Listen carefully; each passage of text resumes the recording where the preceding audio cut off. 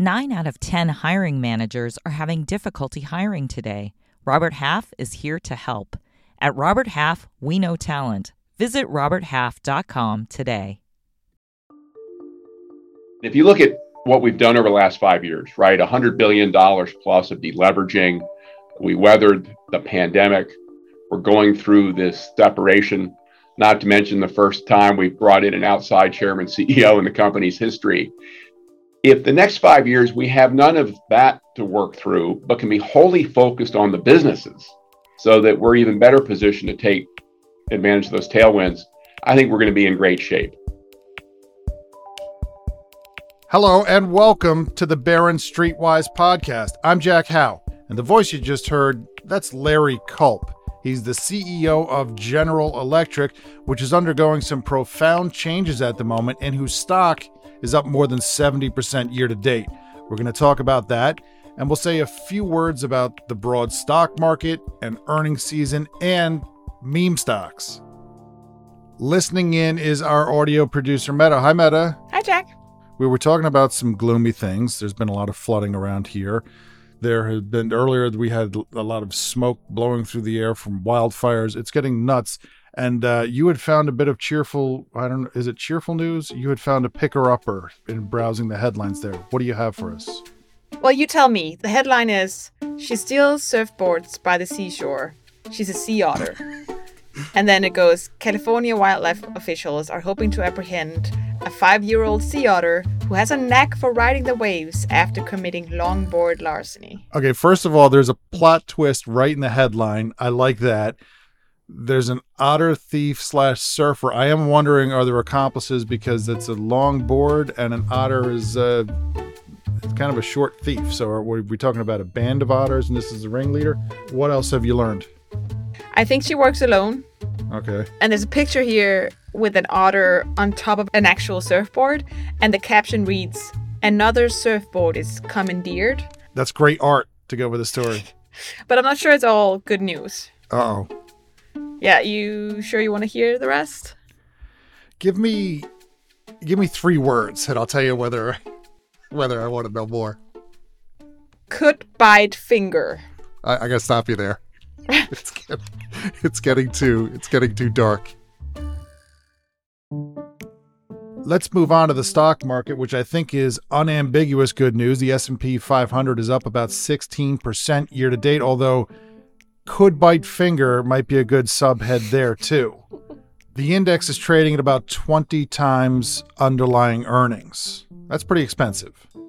We happen to be on the cusp of receiving quarterly reports that'll count toward the second quarter earnings season, so maybe there's going to be rip-roaring growth. But if you look at the consensus expectation, analysts expect earnings for the S&P 500 companies to decline 9% versus a year ago.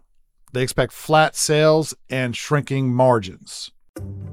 Goldman Sachs says that investors should watch for 4 factors in the upcoming earnings reports.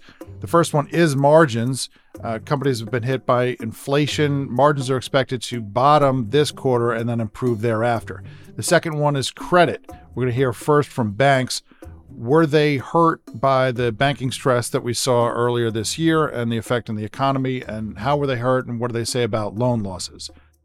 The third thing is artificial intelligence. Absolutely everyone is talking about it. The timing of profits from it is uncertain. So what do companies say there? And the fourth is the consumer. Everyone is wondering how strong the consumer is at the moment. Results from consumer discretionary companies and staples will give us an idea. There are a couple of other things that investors are apprehensive about. One is the Federal Reserve and rate hikes. I know that's old news. The Fed has already raised interest rates a lot. We just got a fresh reading on inflation. The year-over-year inflation rate was 3%. That's cooler than we've seen. So shouldn't those fears about rate hikes be behind us? Well, maybe, but the effects of those rate hikes, they don't happen immediately. Sometimes they take a while to play out. Here's Barry Gill, head of investments at UBS Asset Management. It takes a long time for the impact of higher rates to bite. The Fed is unequivocally trying to get inflation under control. Using interest rates is a crude instrument. It's a blunt instrument. And it's very unlikely that they will be able to sort of land the plane smoothly. And so what you've seen over the course of the last 12 months, I'm going to paraphrase Warren Buffett, it's only when the tide goes out that you see who's been swimming nude. You've come across a few nude bathers in the last 12 months. And the question is, has this change in the interest rate environment been enough? Have we gone through the full exposure of this? I doubt it, right? This is a massive change in the cost of capital. It is very unlikely that there hasn't been bad behavior, loose behavior, loose capital allocation decisions, both in the markets and in the real economy. And I think that that's probably going to come home to roost in 2024. Okay, so we have to wait a little while to see the full effect of those rate hikes and who's been swimming nude and whether that lady otter stole their surfboard. But there's another concern, and it's not easy to talk about. I mean, it's hard to pronounce. It's market breadth. Breadth. Breadth. Breadth. Right, not breath. Not like breathing. Breadth. It's a very unelegant word. Yeah, it's not a good word. Someone come up with a better word to mean what breadth means. We're talking about the 7 or so largest companies in the S&P 500 and how they have dominated returns so far this year.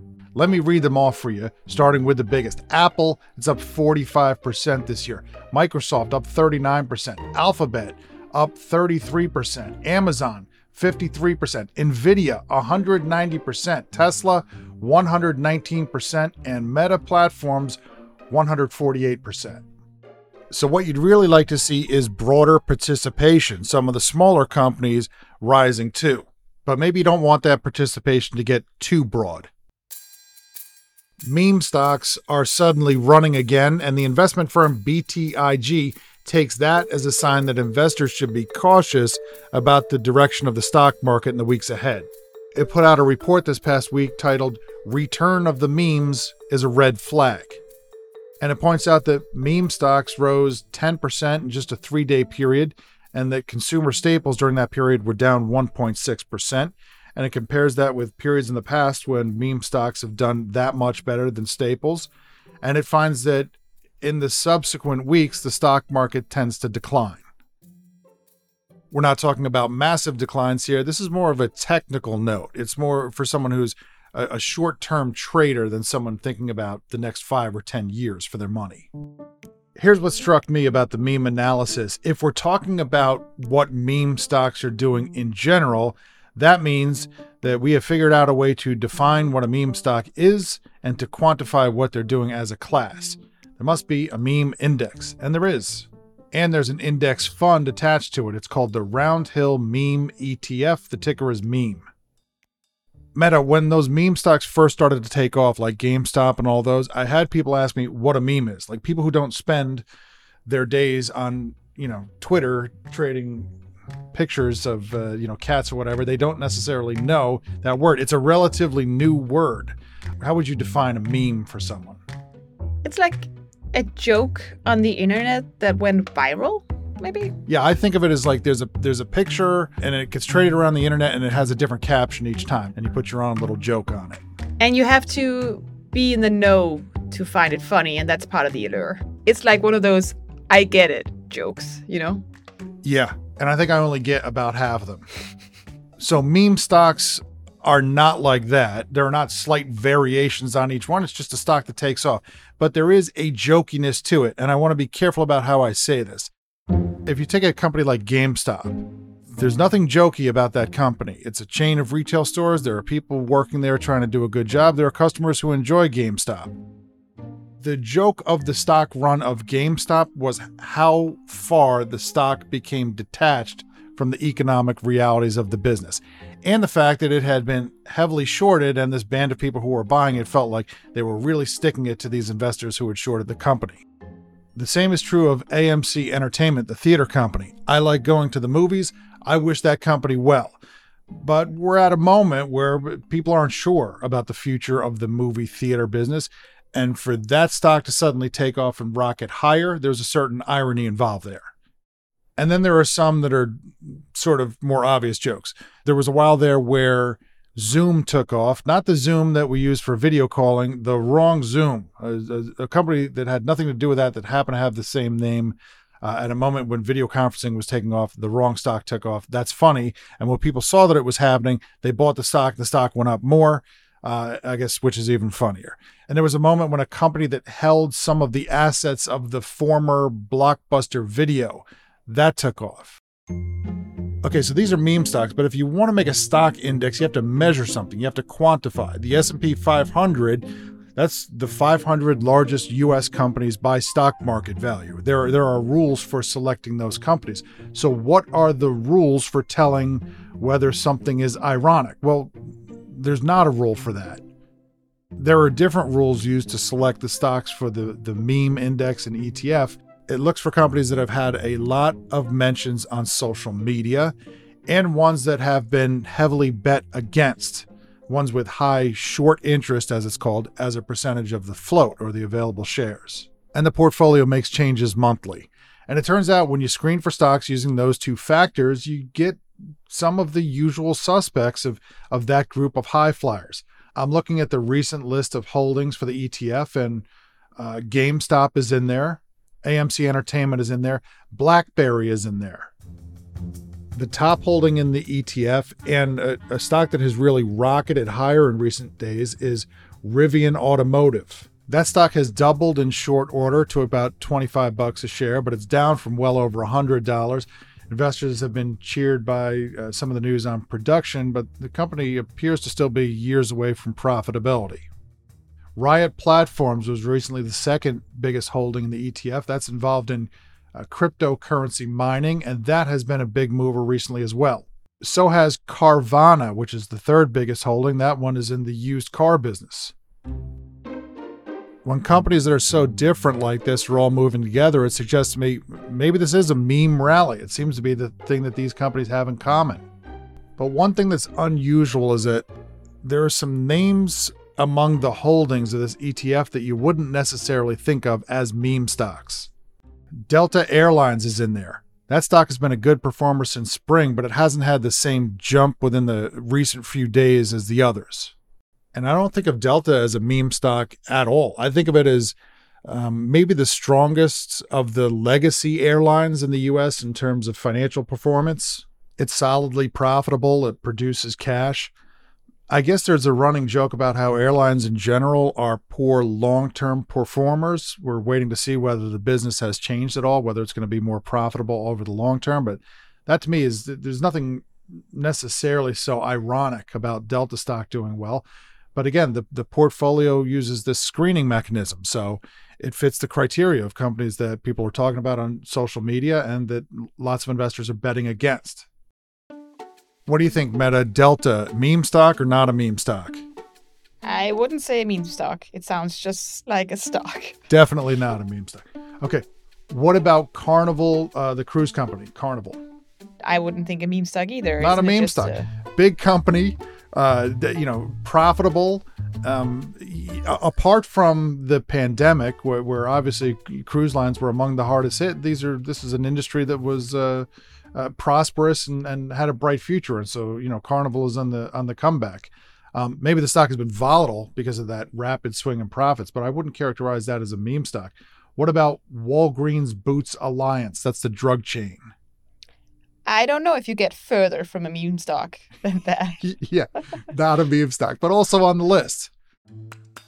My point here, Meta, what was my point? Did I have a point? Seems like I should be leading to a point.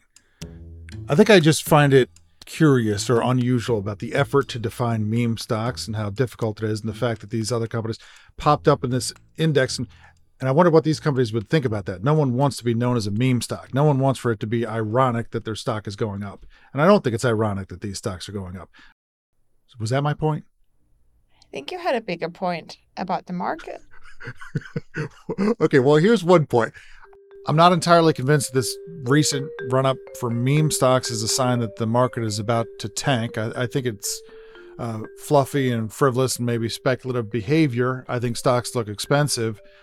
If you're not sure, I think the good news is if you're someone who you don't want to move out of stocks wholesale, but maybe you want to reduce your stock exposure a little bit, the returns for doing that are better than they've been in quite some time. Let's go back to Barry from UBS. For the first time in, 15, 16 years, it's a long time since you've had 5+% interest rates on money market funds.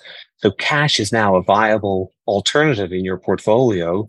And given the level of uncertainty, the fact that that's there, and it makes it very, very attractive.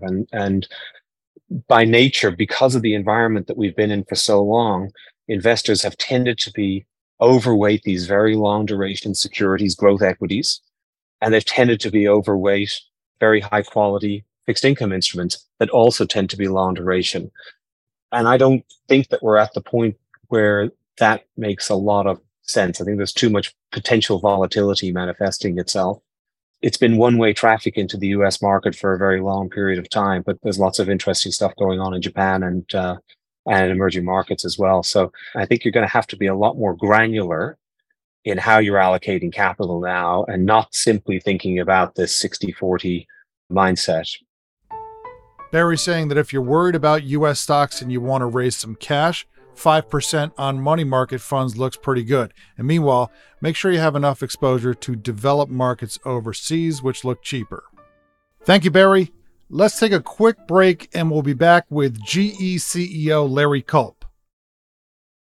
Robert Half research indicates 9 out of 10 hiring managers are having difficulty hiring. Robert Half is here to help. Our recruiting professionals utilize our proprietary AI to connect businesses with highly skilled talent. At Robert Half, we know talent. Visit roberthalf.com today. Welcome back. What does General Electric do? If you'd asked that question 130 years ago, the answer would have been straightforward. There's that guy, Thomas Edison, with the light bulb stuff, and he had a company, and it joined together with 2 others, and they formed Edison General Electric. They did electric stuff, and that came in handy during the age of electrification. The first commercial power station, indoor lighting, an electric locomotive. The company has been at the heart of a lot of innovations over the years.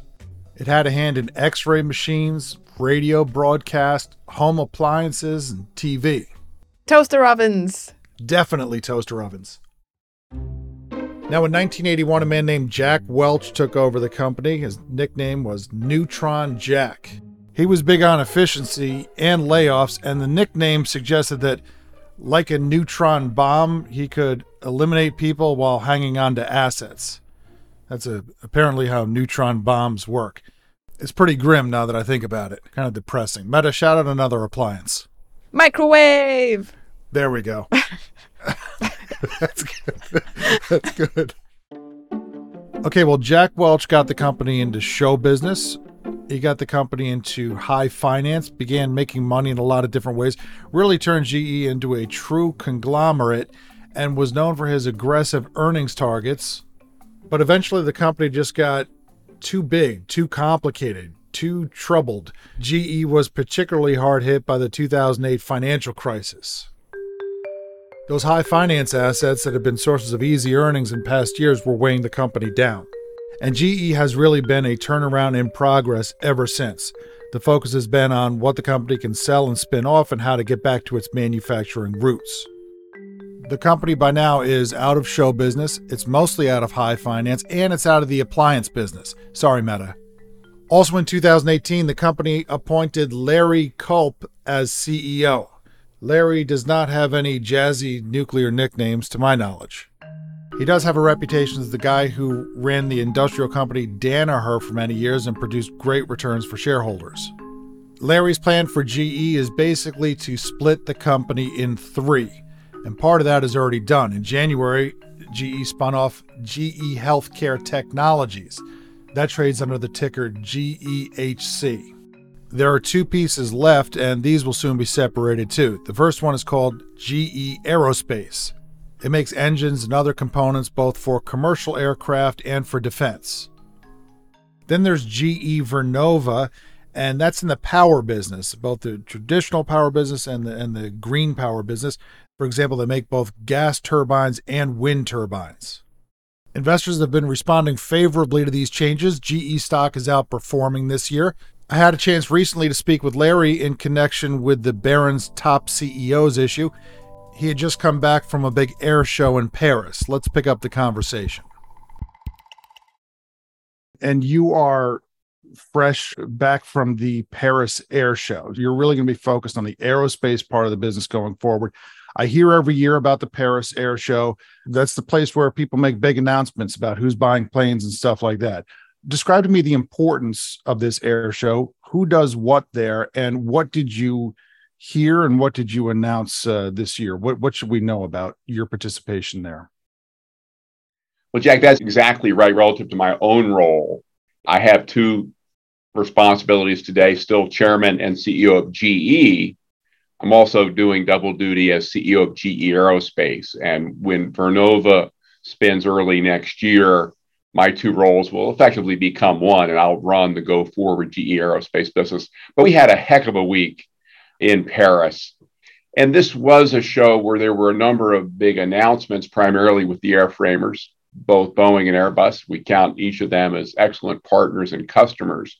I think for us, both customer and investor interest was focused first on our LEAP engine. This is the engine that powers the 737 MAX at Boeing, has the better part of 60% market share on the A320, A321neo family at Airbus.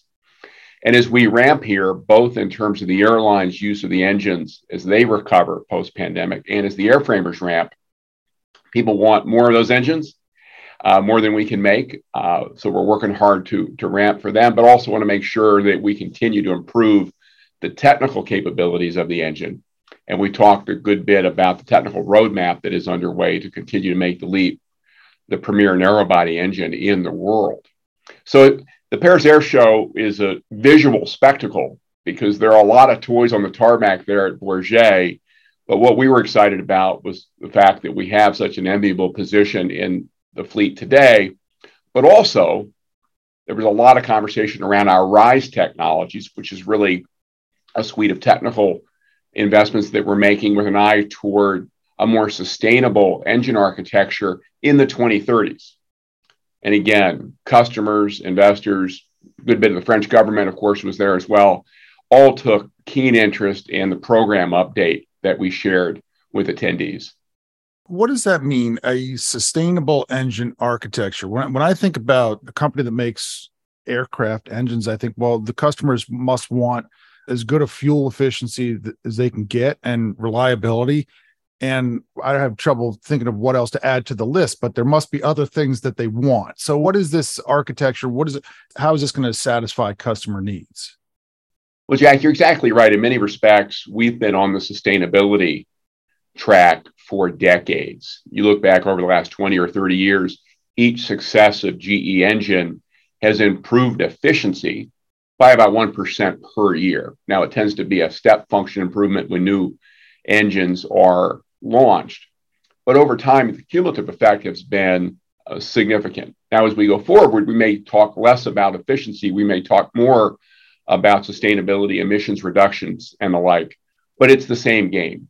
What we're doing with our RISE program is really moving forward with a new engine architecture. Think a turboprop open fan that allows us to have greater propulsion efficiency.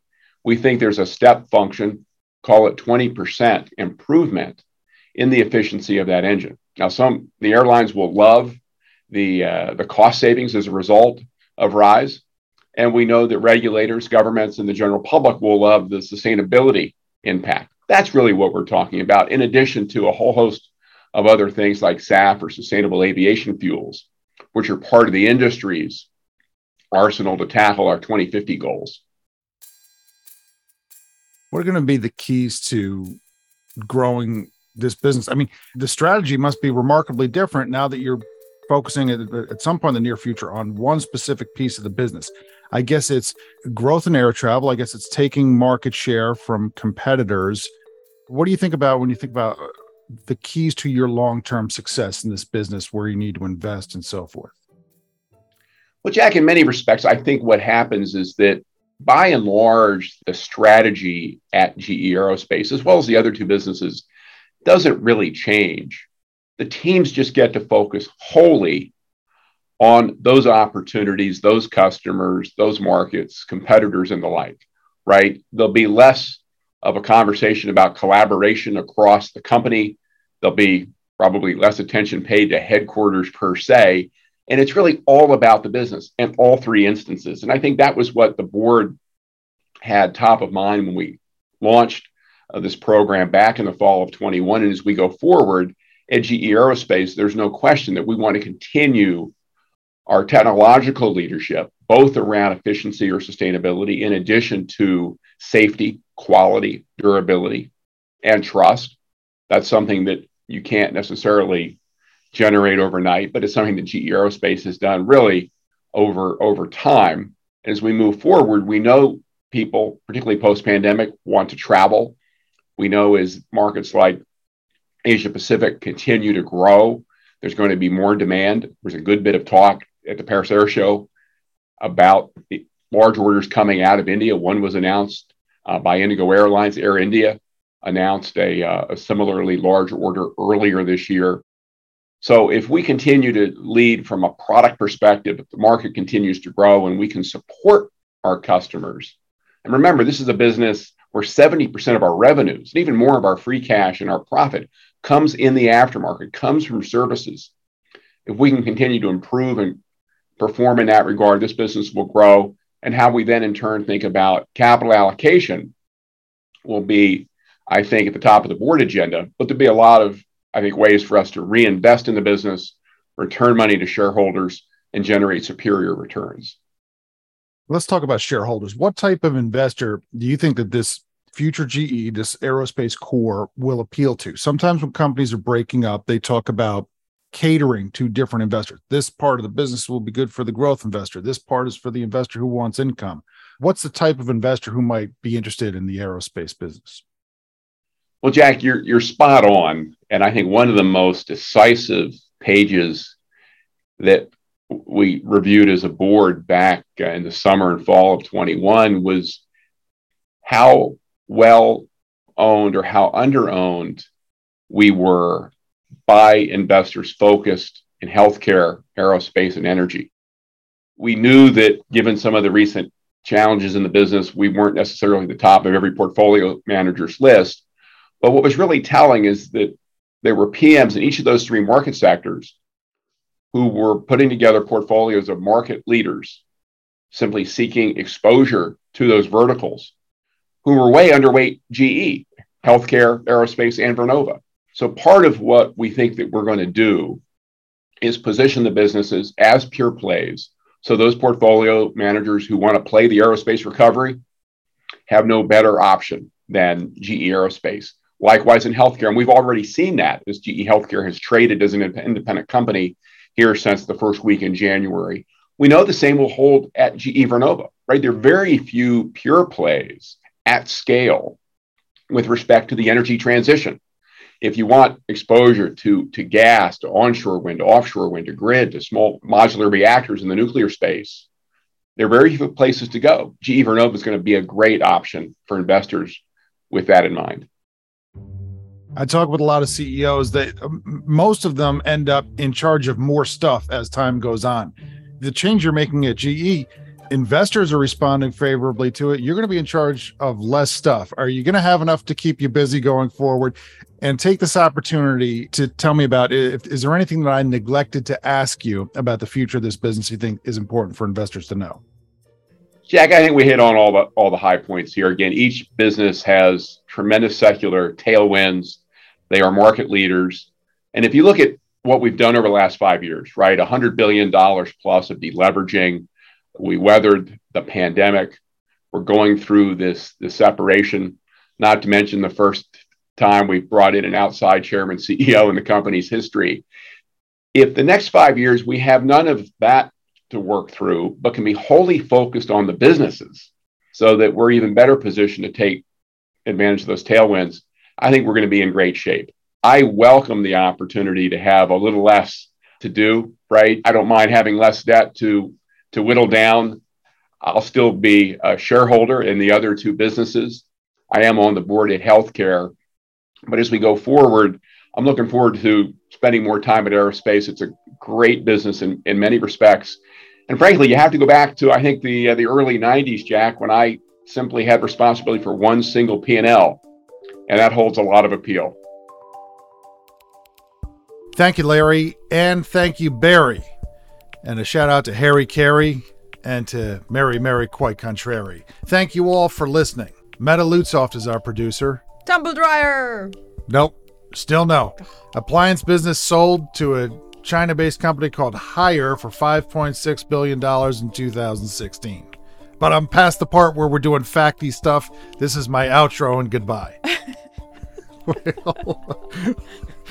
Subscribe to the podcast on Apple Podcasts, Spotify, or wherever you listen to podcasts. And if you listen on Apple, please write us a review. See you next week.